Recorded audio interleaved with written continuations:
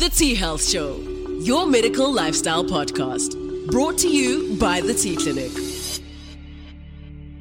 Good morning, I'm Dr. Mark. This is the T Health Show. In studio, as always, Sister Elise and our producer, Simpiwe. And then we have with us today again, Nikki Robertson, functional nutritionist. Nikki, it's great to have you with us again. Thank you so much. Okay, so in our last conversation, which was somewhere last month, if I'm not mistaken, or even earlier this month, I can't remember, we started on a series with obesity and weight loss. And in today's show, we're actually going to take a look at what we can do, specifically more towards the prescription medication side. Mm-hmm. Okay. So I actually think we should just give a recap. Yeah. The last conversation we had... Can I go first? Do you want to do that? Actually, I'm speechless. I don't know what to say. I'm speechless. I just have one line. Diets don't work. Exactly. Well, it's that. So, Simpiwe, I beat you to it today. You know what? Do you not see what I have to put up with every single day? Everyone gangs up against I know, hey? Okay, so you are right. Last time we spoke, we said, why is diets failing? Nikki, do you just quickly want to give us a recap? Sure. So diets, when we say diets, I'm talking about highly restrictive, low calorie, terribly boring, mentally fatiguing ways of eating. So diets typically neglect everything that we hold dear when it comes to food.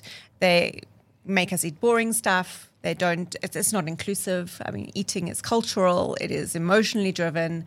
We're supposed to be nurturing our body with food, not depriving ourselves. And the first thing anyone thinks of when they know they're going on a diet is how much chocolate cake can I go and stuff down my face before Monday, because Monday the diet starts. So there's a huge psychological crippling effect when it comes to the thought of severely restricting our intake. And this comes down to the survival mechanisms in the brain. You know, we're just not geared to starve ourselves. It just goes against everything human nature is geared towards, which is survival.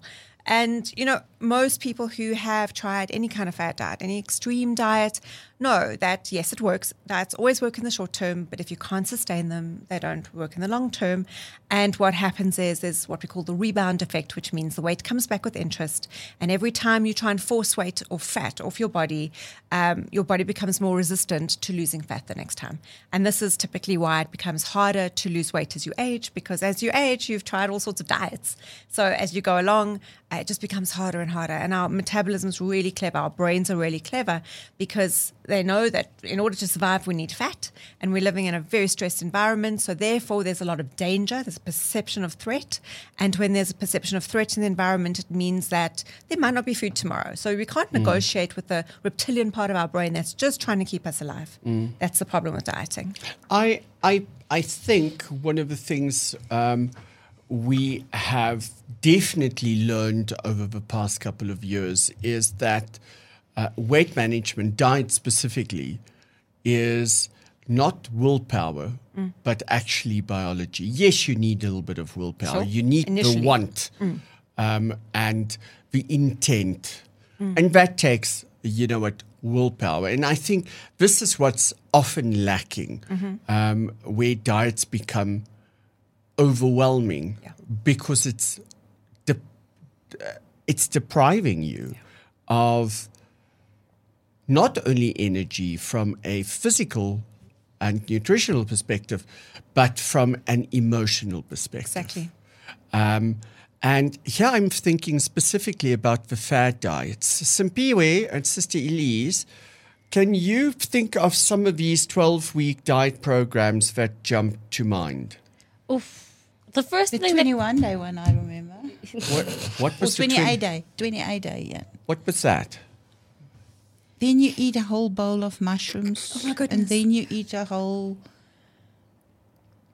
bottle of peanut butter and stuff like that. I never followed it, but I know people that it was a there's like rave. juicing and stuff. But I think the one that's like in trend now is intermittent fasting. That's what everyone talks about. Yeah, you know? with intermittent fasting, It's a methodology, not a diet. Yeah. And it's also misunderstood. Yeah, but like a lot of people are like, I'm like, on this new thing. I haven't eaten for 12 hours. It's not good. The ones that do jump out to me, do you remember the old Dr. Cohen diet? Oh, yes. And Torture. do you know the one that we see so often in our practice? And it's been modified and it's been given different names. Now, Slender Wonder. Do you remember that Slender Wonder diet? Yeah. Which was absolutely starvation. It is. 600 calories a day or something ridiculous. So And did you not I say do the last time that's 600 like a calories for chocolate? breakfast. Yeah. Literally, I do 600 calories for breakfast. Yeah. After my So 2 no more eating for you, Dr. Mark. Do I need? Do you think I need Slender Wonder? No. So, okay, let's start. When we want to embark on this journey, weight loss journey, where do we actually start? Can I just interject here? I think we need to explain the concept of your basal metabolism and what energy you will need for that, as well as extra energy for weight loss. But you have to take into account your basal metabolism.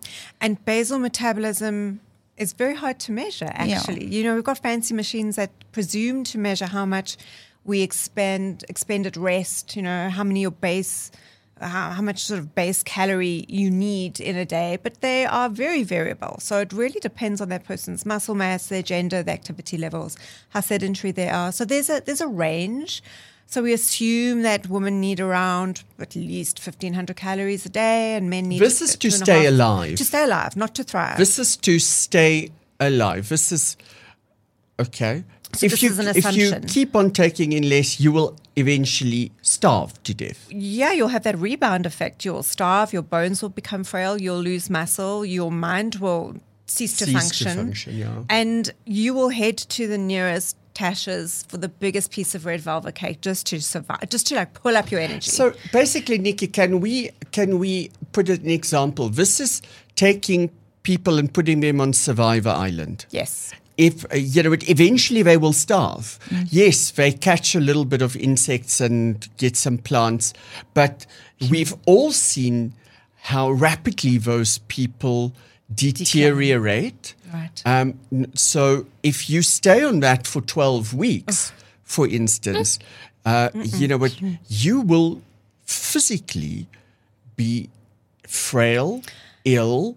Your gut will shut down. Your brain will shut down. You will lose all your hair. You'll develop anxiety. You'll become depressed. You'll become anemic. Yeah. You will develop infections. Yes. So starvation diets is anything less than your requirements to keep normal functioning going for a prolonged period of time is killing you. But Exactly. Is size taken in consideration when you work out your base metabolism needs this? I don't think it is really. I don't think it's individual enough. And this is the problem I have with calories anyways, because if you say to somebody you need 2,000 calories a day, they go, fantastic, I can have a packet of chips, I can have chocolate, I can have a Coke, there's my 2,000 calories, I'm happy. But we're not feeding that body. We're not feeding the metabolism or the brain. We are, calories do count to an extent, but where the calories come from is more important. Yeah. And, early on when I started consulting, I threw out that whole calorie, after test driving it on myself religiously and counting every calorie I put in my mouth. And before we go further, most of the calorie readings on a label are incorrect. There's a 30% error margin. So we don't really know what we are taking in or not taking in. So that's a very inexact And science. these calorie apps. Also, it's there. It's it depends on what database they are based. So if this the calorie counting app is based on an American food list with food calculation tables, it's going to be very different to South African food system. Yeah, because our food's Different. So it's and I actually think people cheat themselves because they think of one portion and it might actually be one big American portion. So instead of, one small Thai portion. But also, if you look at let's just say we're looking at 100 calories. If you're getting that 100 calories from a tin of tuna, your body is going to build muscle, become more thermogenic and burn fat. If you're getting that 100 calories from a bar of chocolate, you're going to increase your insulin levels and you're going to store fat. Both 100 calories, both will react with your metabolism completely differently. Yeah. One switches on fat storage, one switches off fat storage, both 100 calories. You know what, we're going to get into that in a little bit more detail when we look at the medication. Sister Elise, on that, anything else that you want to ask? No, I'm just interested because I can just say we have a scale in the office. I don't know if I can mention the name. Yes, we look at the in-body scale. The in-body scale. It's the only one really known in South Africa, people are familiar with the in-body scale. I was interested to see how it differs from person to person that I weighed, the base metabolism. And the more smaller, slender people, their base metabolism is less calories, and then your bigger people is like nearly 2,000. Yeah. So it's an algorithm based on gender, height, and weight. Yeah. And it draws an assumption. It was interesting on that one. On the in-body scan the day that we weighed, I weighed 87 kilograms. I had 40 kilograms of muscle mass, which is okay. It's actually quite good. Very good. And only 20 kilograms of fat, which is a little bit excessive, according to that scale. Okay. But you would never say that when you look at me. No, certainly not. No, you look like you have 50% fat. Just in certain areas. And it's not my tummy, it's lower. So there you go. It's a sexual abuse. Pick on Mark Day. So, and my base metabolic rate calorie thingy was 2,200, which is about average for someone of my size, don't you think? Yes. Yeah. Now, if you want to put on muscle and burn fat, you're going to have to up your calories, but they're going to have to come from protein. You know what? This is the thing, because as a diabetic, I'm on some of the medications that we're going to discuss, and I couldn't eat enough, and I was starting to lose muscle. That's right. You know what? It was measurable, not only visible, measurable. Okay. Sims, anything before we... I want to hear about the meds. Okay. Everyone wants to hear about meds. The meds we're going to come to now. But for us to do a weight loss journey and to manage weight, we need to understand that weight is a chronic disease. Sure. Okay? And it's multifactorial. And therefore, it should be treated as a multifactorial medical approach. Yes. Where actually, I think you start with a psychology around weight. Very much. Very much. So I see a wide range of people who come to me with all levels of desperation wanting to lose weight. And you know, there's very often women who will do anything to just knock off the kilos. They want a starvation plan. They want all the meds they can get their hands on. I can't work with that mindset. We need to, the people that I see that come in and lose between 10 and 20 kilograms of fat over a period of time, so between 3 and 6 months, are people who've tried everything. This is their last resort. They come in and they say, I've had enough. I can't do this to myself anymore. I'm ready to do it properly.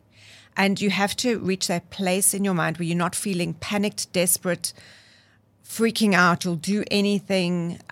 You have to reach that place where you go, I'm doing this for my long-term health. It's more important for me to be healthy. I don't care how long it takes to come off, as long as it keeps coming off in the right direction. And it's very difficult. It takes a lot of doing it the wrong way to do it the right way for most people. Yeah, it's interesting. I have a photo of my sister-in-law. It's one of the best and nicest people I've ever encountered in my life. And over the years, she gained weight and gained weight and gained weight. And she, decided one day, enough. And she started on an eating program. And the weirdest thing, She never had hypertension. She never had high insulin. She never had high cholesterol. Never. Through all of this. And on the eating plan, starting to do some physical exercise in 10 months, she lost 43 kilograms. Wow. This is without medication. And what I want to illustrate with this is, number one, it's possible if your mindset's correct. It is so possible. She never went on a starvation diet. Yeah. So she ate correctly, but never felt deprived. So, you know what, she worked with a very good nutritionist. Guys, get the Thrive book. It's available on Amazon and Take a Lot. It's Nikki's book. Take a look at it. It's brilliant. And then, you know what, it was just slow, 2.5, 3 kilograms per month, which is sustainable. Perfect. Rapid weight loss is never sustainable because you do not lose fat, you lose muscle and bone. And yes, you see the numbers lowering on the scale, but the body composition is changing in the wrong direction. Okay, mindset. People with body dysmorphia. This Very is not difficult. only your bulimics and your anorexics, but also people who with a normal morphology it's rife. that think, oh my God, I'm fat. And at least we see it in the practice quite often. And then we have the patients who are depressed, etc., because of middle age spread that just continued because of bad lifestyle. And now it's, okay, I'm desperate. How do we approach those people? That is so hard to get right. So we program ourselves with this ideal of what a body should look like from very young. And our programs of what we should look like is hugely distorted by what we see on television, by what we see in magazines. We compare ourselves to the next person. There are so many different ways of being healthy and looking good. It's all in the eyes of the beholder. And very often, whether it's a man or a woman who comes into the practice wanting to look a certain way, it's almost always driven by some kind of social slant. So it's the wife or the husband or the boyfriend or somebody wanting them to be, they want to look a certain way for someone else. It's a big problem. Did you guys look at the Miss Universe pageant? No, I tend not to. No. So please go and take a look at the final 12. You had all these exquisite, long-legged beauties. I mean, you had Miss Nepal, who was strutting around full of confidence in her one-piece costume. Slight cellulite. She must weigh at least 80, 85 kilograms. One of the most beautiful, radiant people that made it to the final 12 of Miss Universe because she had confidence and she accepted her body. And you know what? I have to take my hat off to the people that actually made it happen for her because her journey could not have been easy. But you know what? You can be lovely and comfortable carrying a little bit of weight, but just have confidence in yourself. As long as you're healthy. And, there's this whole thing with the body positivity, and you're not allowed to say anything about anyone who's put on weight. But honestly, I think it's a load of nonsense. I really think if you should love yourself, no matter your size, but love yourself enough to be healthy, to make sure you're not obese, but you're healthy. Even if you're not a toothpick. I don't think toothpicks are attractive at all. I think that's not a good representation of the female form. That's just my opinion. No, they squeak in bed. How would you know? I've heard. Gossip. Yes. Ponies. Anyway, so so it's about loving yourself enough to look after yourself, no matter what. I mean, I don't like to say no matter what your size, because obesity is obesity, and that's never healthy. It's never justifiable. actually, if you look at the clinical definition of obesity, it's an unhealthy or disappropriate collection of adipose tissue, which impacts health. Yes. So, you can be a little bit overweight, but healthy. So, I'm going to say Simpiwe is slightly overweight, but she's got normal blood pressure, normal glucose. She's fit. She's training. Same as Sister Elise. Sister Elise, you don't have blood pressure problems. You don't have diabetes. You don't have hypertension. Your kidneys are working well. And you're carrying what? Maybe for your age, 10 kilograms weight more? Let's go 15. No, I wouldn't go that much. That's woman for you. No. You know what? Remember, how tall are you? You're almost 1.8. 177, yeah. So okay, but I understand all of that. My issue is psychologically. You say they come in and they want to go on this diet and they've tried everything. But I'm just taking myself. I recently lost this mass of kilograms, about 28 kgs. Wow. Okay. And it was been working with me. It's less stress. It sounds stress plays a huge role. Yeah. Healthier lifestyle because I never had time I traveled a lot and never had, and weekends slept because I'm so tired. On travel in the week, I ate everything that comes in front of me at night because that's the only time I had time to eat. All of that. But psychologically, even previously when I lost weight, I never saw myself thin in the mirror. It happens, hey? It's almost like that phantom limb syndrome. So if you've been a certain weight all your life, and now you lose a whole lot of weight, you still see yourself as the way you were before. Exactly. And it can take 2 or 3 years. That? Okay, so when I initially test drove this program, years and years ago, it was 2003, I lost... it was 15 kilos of fat in 12 weeks. And this was without meds. This was just eating a lot of food and exercising. I went from a size... Stop. Yes. Say that again. Just eating a lot of food. A lot of food. My mom used to sit and look at me. She thought I was bulimic because I'd sit at the dinner table. I had a bowl of food in front of me, a whole slab of salmon, like or tuna. And I'd eat this 6 times a day. Nothing will come in the way of my food. It was all super healthy, real clean food. There was no processed food. And I lost weight so fast. My dad said to her one day, send her for an HIV test. I did, eh? I was like, for goodness sakes, I'm doing it healthily for the first time in my life. And he thinks I've got AIDS because I'm losing weight so fast. But I trained every day, not a lot. It wasn't extreme. It was in total 3 hours a week of training, but it was split up over 6 days. So it was high intensity, short duration, but it was healthy and the body responded. But I went from a size 14 to a size 6. Okay, it's an extreme change and I put on about 5-6 kilos of muscle mass. So the muscle doesn't take up space. It shrinks you. Yes. And in my mind, I looked in the mirror and I could still see a size 14. I had to actually look at the label in my pants from Woolworths to see that they still said a size 6 because my brain would not believe it. Yeah. It took me 2 years before I actually recalibrated my size down. So there is we neglect to really think about that mental component. But what I wanted to ask you is, you said since you've been working with Mark, you've lost weight. Would you say that you're now working in an environment that really prioritizes your well-being? Absolutely.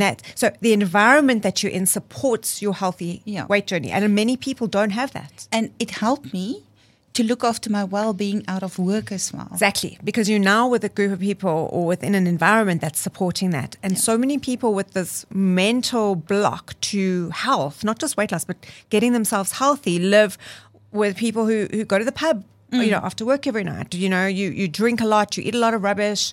There's always chocolates all over the house. They can't make those changes because the people around them are going, well, we don't want to change. And it's very, very hard to break that cycle. Yeah. So... You know what, Nikki, on that, people say, I'm traveling a lot.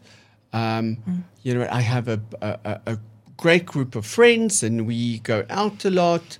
And therefore I can't eat healthy. And the moment they tell me that, I tell them bullshit. Exactly. I walk into Spur, Wimpy, or a fancy restaurant and... you know what, I look at the options. Okay, Spur, Wimpy, you know what, burgers, steak, chips, blah, blah, blah. What am I going to eat? So I love a burger. And all I tell them is, I will have everything of my burger. Leave the roll. But please don't bring me a roll. So, or bring the roll, I'm going to take it off. I'm not going to eat it. And instead of chips, can I please have a green salad? And it's delicious. So, yes, my friends go out and we go and have a couple of drinks. And they drink beer. And you know what? I would sip on a tequila. Or I would have a whiskey and water. And at the end of the evening, I've had a great time, never feeling this as if I had to deprave myself. No, you don't have to. So when you travel for work, you know what? Mark, that's a journey to get there. Yeah, you're right. It's not something that comes overnight. But it's possible. It is possible, but if you are in that rut and of comfort eating, basically. Of surviving. That's what I want to say. You don't think about these things. Yeah. And if you don't have somebody that can coach you through it, yes, then you won't get there. Elise, I think that's an incredibly important thing to say, because if you're the only one in a household having to go onto a diet, it always fails because you can't cook for two different families. And if you like some of these northern suburb families where you have to cook 4 different meals because everyone is too fussy to eat what you put in front of them, you actually just feed them dog pellets. Yeah, you're causing yourself problems by doing that. But what I'd like to invite anyone listening to ask themselves is, what stories are you telling yourself that's keeping you back from living your best life? Yeah. What is that story? Yeah. And how do you change that story? Because you can always change a story. It's so easy to just put your head into the hole and say it's not possible. It's not possible. It's a nonsense story we tell ourselves to keep ourselves trapped. Yeah. Okay. So we need to talk about the medication because I think it's a hot topic. It's trending everywhere. Okay, but before we go to the medication, the name out there is semaglutide, liraglutide, or the trade names, etc. But it's made up of a certain peptide. Am I right? Yes. GLP-1. Glucagon-like peptide. Okay. And that is naturally available in your body. Yes, absolutely. Okay. It forms part of your incretin-based energy metabolism system. How do you increase your natural GLP-1 secretion? Okay, but before we go there, let's just take a look at the role of GLP-1. What does it do? Because if we understand what it is, what it does, now we can figure out what we can do about it. So, Nikki? Okay. Oh, I'm in the hot seat. Yes. Okay. So, look, these things have been around for decades. I mean, especially your GLP-1 agonists have been not antagonists. This is not new. It's been around since probably the 10, 12 years ago. Even longer? Longer, because we had the oral ones, the dapagliflozin, etc., which was old oral diabetic medication. Yes. They've been around since the 2000s. Yeah, and they are specifically prescribed for diabetics. For diabetics. These medications were developed for diabetics, And what they do is they control glucose expression. So you're going to eat, and it's going to moderate the amount of insulin that's expressed to take that glucose and deposit it either in the liver or the brain or in a fat cell. So it controls that process. What it really does as well is it slows down the rate of digestion. And that's, I think, one of the biggest side effects that people notice is they can't eat as much. You don't get hungry. You still get hungry, but you lose your taste for sweet things. You can't possibly eat as much as you would before because your stomach literally empties slower, which does lead to constipation in some people. And Yeah, I mean, that's really the mechanism of action. It moderates glucose expression and it slows digestion. And when it does that, it also moderates our leptin level. So we get the signal in our brain to stop eating, that we full. Yeah, that works on the satiety. So if I can add to what you've said, moderate glucose. So it's got an action on glucagon. Glucagon is responsible for producing glucose. Am I right? No, the glucose comes from food. Glucagon helps control that transport of the glucose into the cell. Yes. And you know what? Yeah. If you release glucagon, you're going to release glucose out of the liver again when you need it. Yes, that's right. So it controls the energy metabolism. So it decreases glucagon. Okay. How does that affect insulin secretion then? It lowers insulin secretion. Okay. So, you know what, there, if we explain, remember glucose fuel in the blood needs to get into the cell.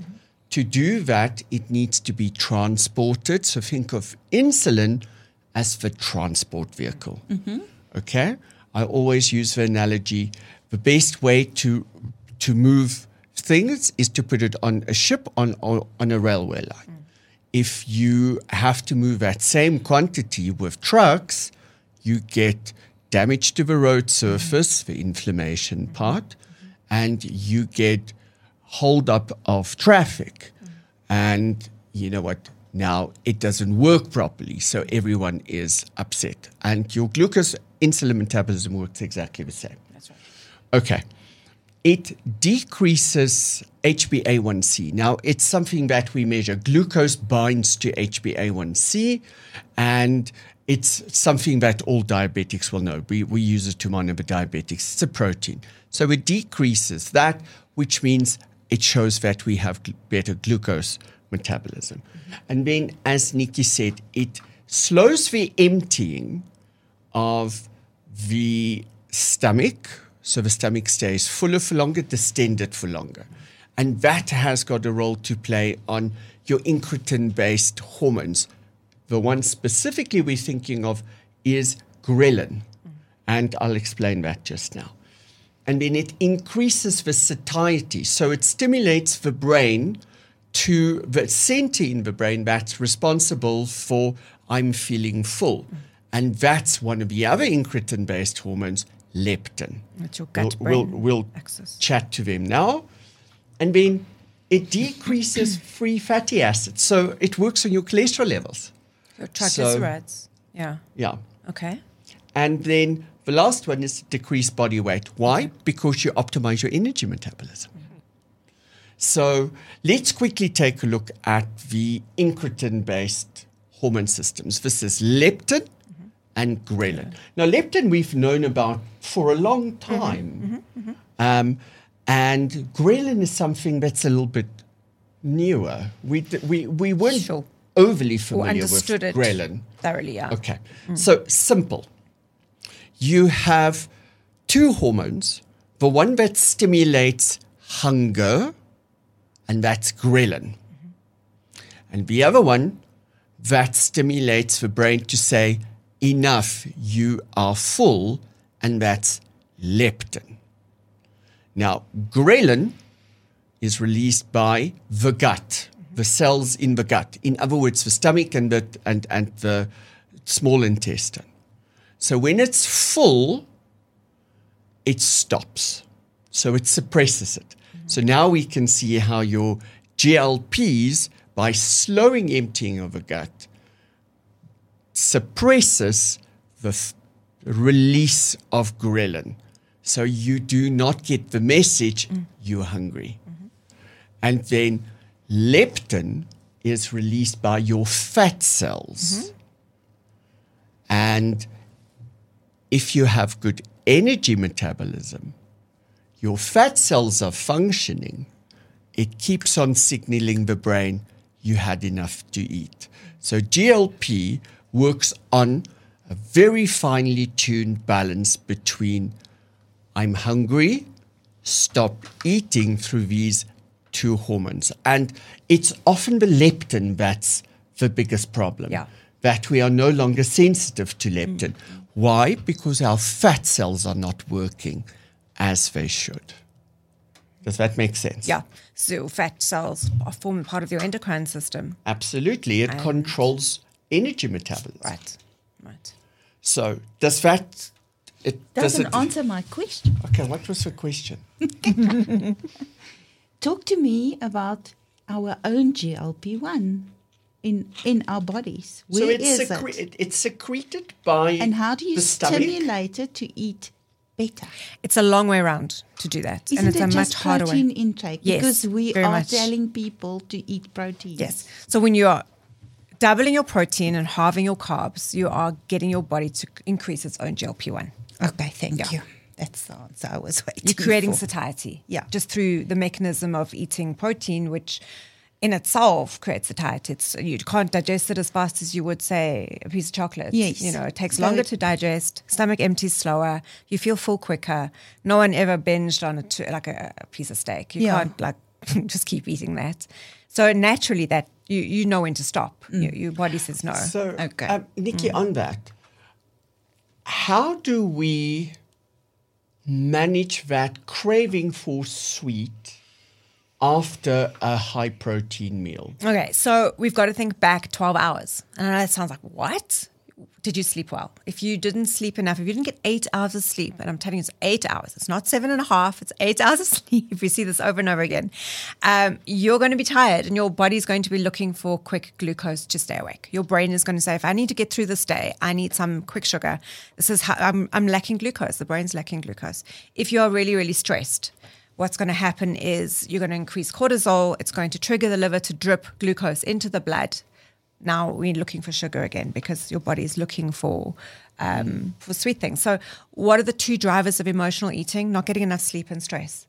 And very often, and also not eating enough during the day. So, if you're not eating, depends on what kind of program you're following. And I really am not a fan of extreme intermittent fasting. But if you haven't eaten, say at about mid-morning, by the time you get to dinner and you're eating your lunch or your dinner, you are going to be craving something sweet after dinner if you didn't eat earlier on in the day. I always understood it that I know I myself is like that. Yes. If you eat a high protein meal, to digest this protein, you need energy in the gut. And you know what? That will trigger that craving for something sweet. And yes. when I get that, Yes. I have a spoon of peanut butter. That's perfect. But what I'd also say is you're going to have a high protein meal, but don't leave out the carbs. Everyone's so fearful of carbs. If you leave out the carbs at night, and I'm not talking about a lot, just a little bit, that will be enough to just take the edge off. What carb?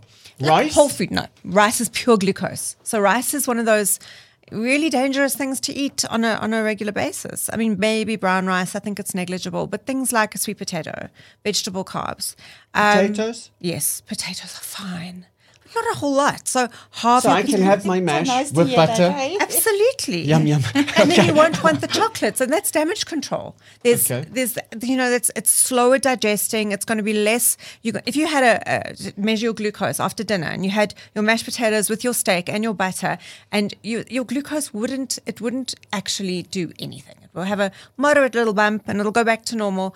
But if you left out those potatoes, just had your steak with salad, I need something sweet afterwards. Had a glass of wine with that and then had your chocolate after dinner, you'd see a massive glucose response to that. It's just too much concentrated sugar. So the mistake people make is, I can't eat carbs. I'm not going to eat bread or pasta or potatoes, but then you crave the chocolate after dinner and you crave the wine because on some level your body's still looking for glycogen. You still need glycogen.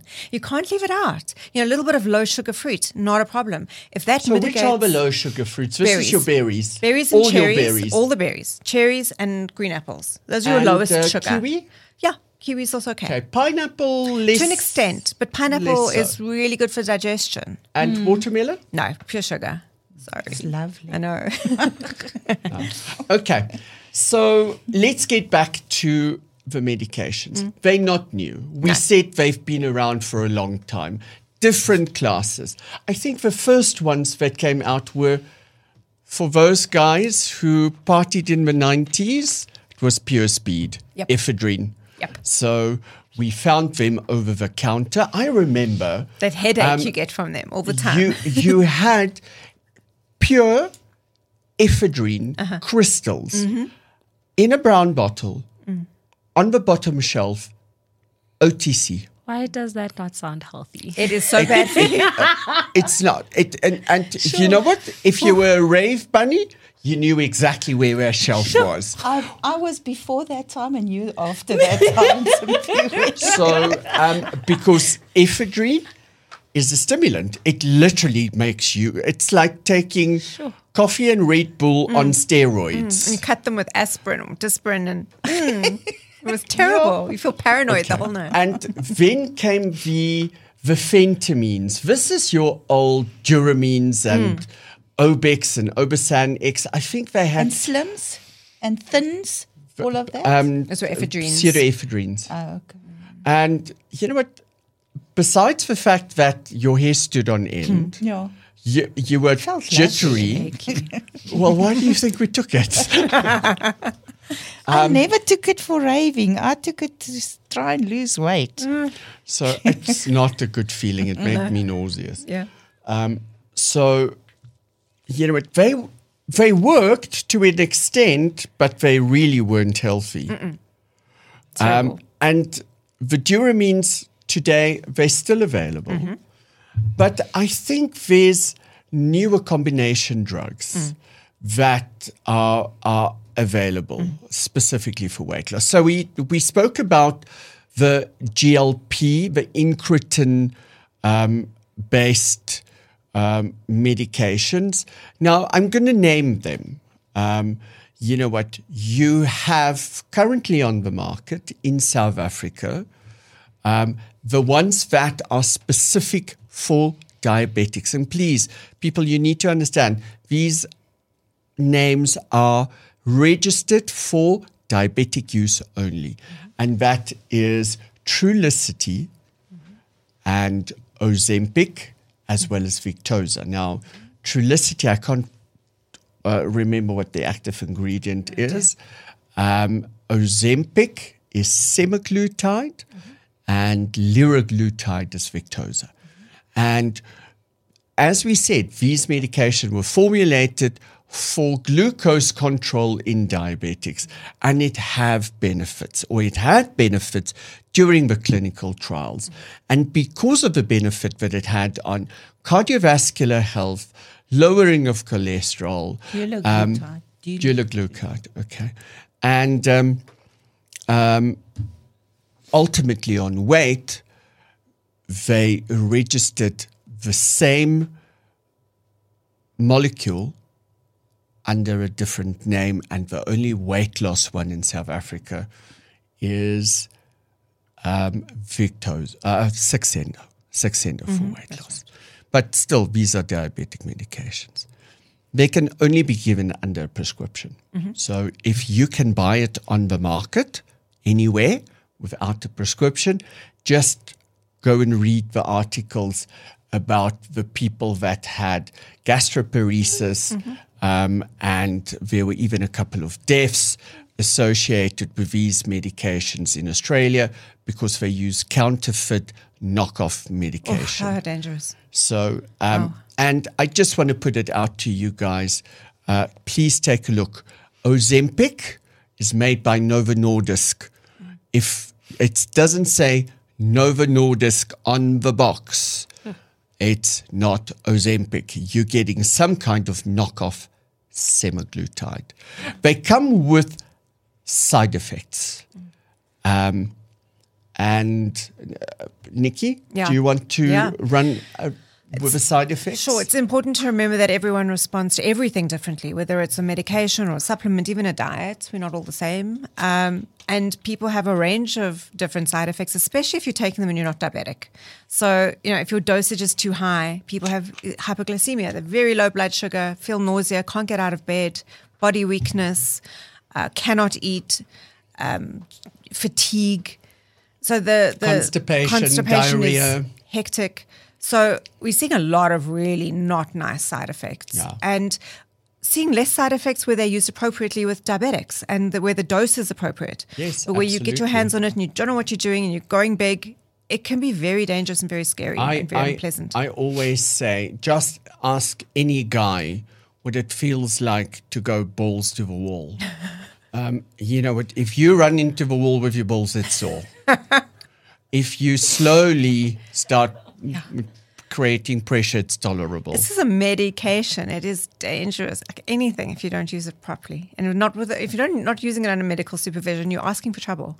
And, but there's interaction with other medications. So, Celise, we've seen some nasty ones in our practice. Patients that come and, they complain about the side effects. I mean, it's not actually the medication, it's the other stuff that they're on that creates an interaction. Contraindications to this class of medications, your GLPs, is thyroid cancer or a history of thyroid cancer, and then a history of pancreatitis. Now, it can also have other side effects in very rare cases. And, it's very uncommon that it creates paralysis of the gut. There's been a few that's been reported, but it's really very rare. A very rare condition. Millions of people are using it, and I think there was less than 4 or 5. And the incidence of gallstones?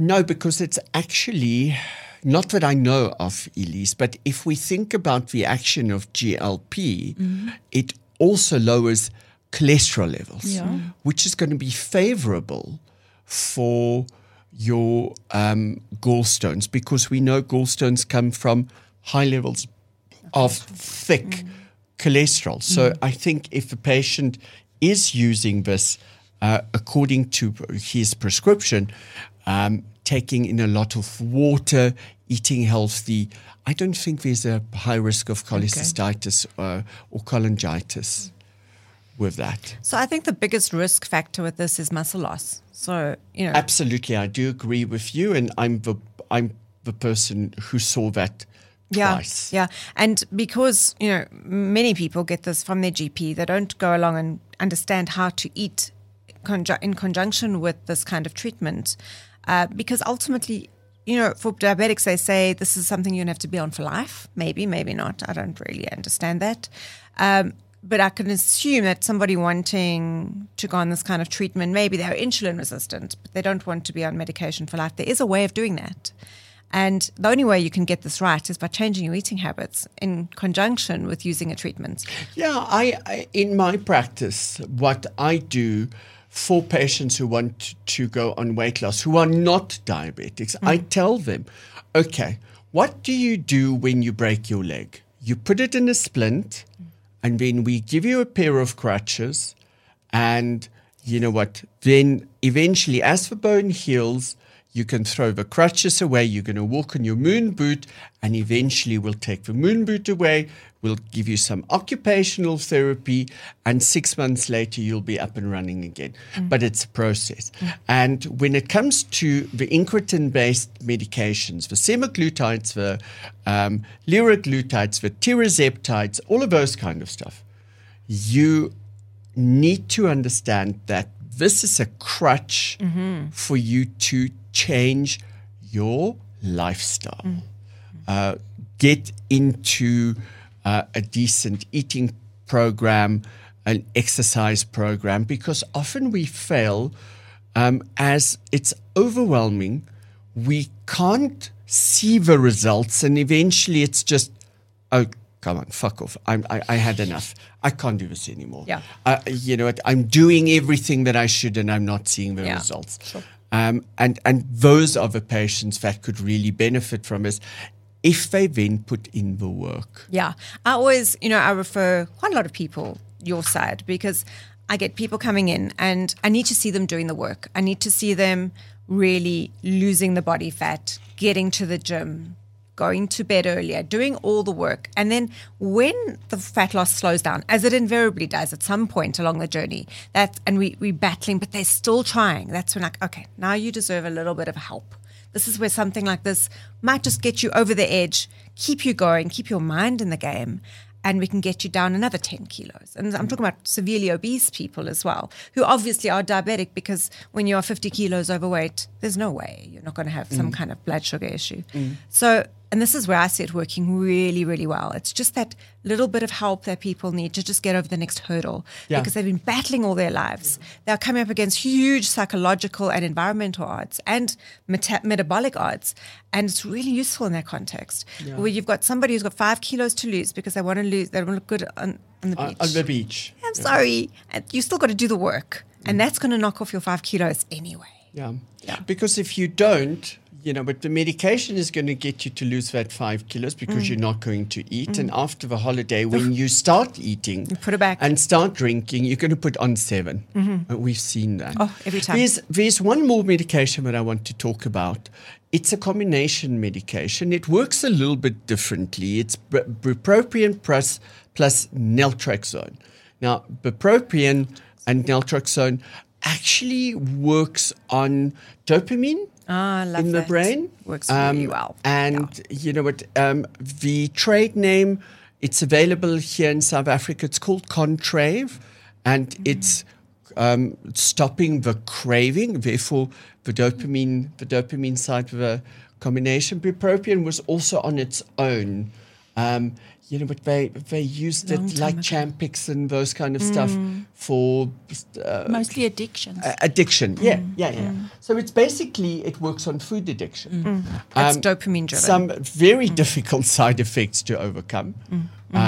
But for patients with that food addiction, let's call it a food addiction, or sugar addiction, etc., it is an option that we can. I also want to touch on patients that are taking, for instance, altroxin and as well as glucophage for weight loss. You want to venture into that? So it's a thing that happened. Yeah, we saw patients like that in our practice at very high doses. As well. Sure. Scary. So let's just take a look at what they do. Metformin with glucophage, the trade name glucophage. Metformin is something that has been on the market for many, many years. It's probably the cornerstone of treatment for type 2 diabetes. And it works on sensitizing the body to insulin and therefore lowering insulin levels. Basically, it helps control blood sugar levels. Okay.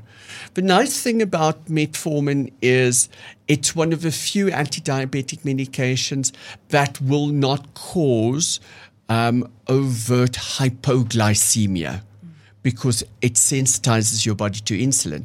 So if you have low glucose, you're not going to secrete it. So it's a safe drug that we used for, again, the type 2 diabetics. Through managing the insulin levels and the glucose, there's I don't want to call it negligible, but some weight loss. Is it good enough for you to go and lose 10 kilograms?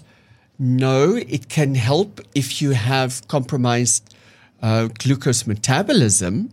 And again, you start eating correctly, lowering the carbohydrates, etc., etc. Altroxin, on the other hand, works on your thyroid metabolism. Now, glucose needs to move out of the blood into the cell where it's burned for energy, ATP, and that's where your thyroid hormone plays a role. It regulates those furnaces. And by warming them up, I can speed up the glucose energy metabolism, almost, if you want to call it that way. Optimizing it. Yeah. But in high doses, I cause a hyperthyroidism, and that's got side effects. Increased blood pressure, anxiety. It has an effect on eyesight. It causes tremors. It causes palpitations. Terrible. You know what? It's something that you have to be very careful with. Okay. that brings us to the end of a series. We have 5 minutes. We need to wrap up.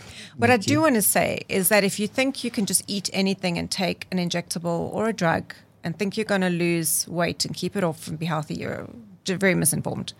These things have got to be used responsibly. You've still got to take responsibility for what you're eating. Health should always be first and foremost of what you're aiming for, and weight loss is optimization is always a side effect of doing it well.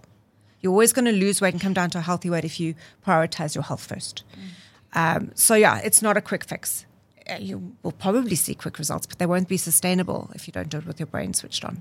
That's the problem. It's, doing this in a sustainable way, because otherwise you look like Oprah used to do. She used to come up with like, this is how much weight I've lost, like 23 kilos of meat, and then like 6 months later she's gained it all back. So, okay. I think when we look at weight management, there's a couple of things that we need to know. Weight gain and obesity is a pandemic. The numbers are shocking. South Africa has a 31% obesity rate when it comes to males, and 65% of South African females are overweight and obese. Wow. When we look at children under the age of 19, 20% of our children are obese. And our lifestyle plays a role. We are no longer eating the same types of food. Our foods are fortified with sugar, salt, and fat. Our lifestyle has become sedentary, both in work and play. And this has got out of hand, and we're seeing it in our weight. And it leads to high blood pressure, diabetes, but the more serious ones is it leads to cancer, people. So if you do not want to have cancer, especially the bad ones, colorectal cancer and pancreatic cancer, you need to manage your weight. It's a holistic approach. Yeah. It's diet, it's exercise. It's stress management. It's a journey. It's proper sleep. And then lastly, it's maybe medication. Medication is safe if prescribed correctly. It's a chronic disease, and therefore it should be treated as such. The medication can be there for chronic use. There's a pitfall. If you use it incorrectly, you're going to have bad side effects. You are not going to lose the weight effectively and sustainably. And you know what? You're going to spend a lot of money. These medications are expensive, and you're going to literally throw it down your throat, because you're going to gain the weight if you don't do this properly.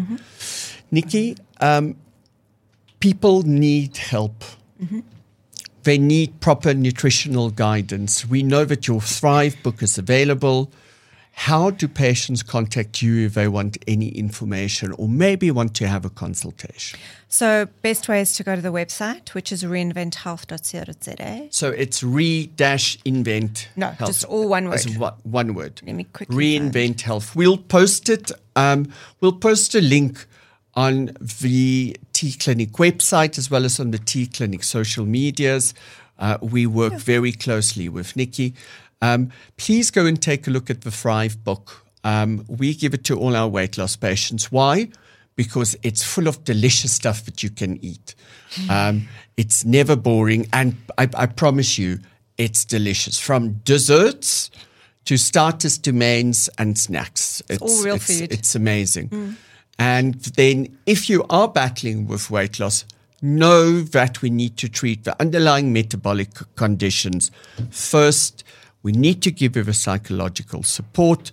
And for that, you can contact us at the T-Clinic on 010-824-1393 or visit us on our website, www.thetclinic.com.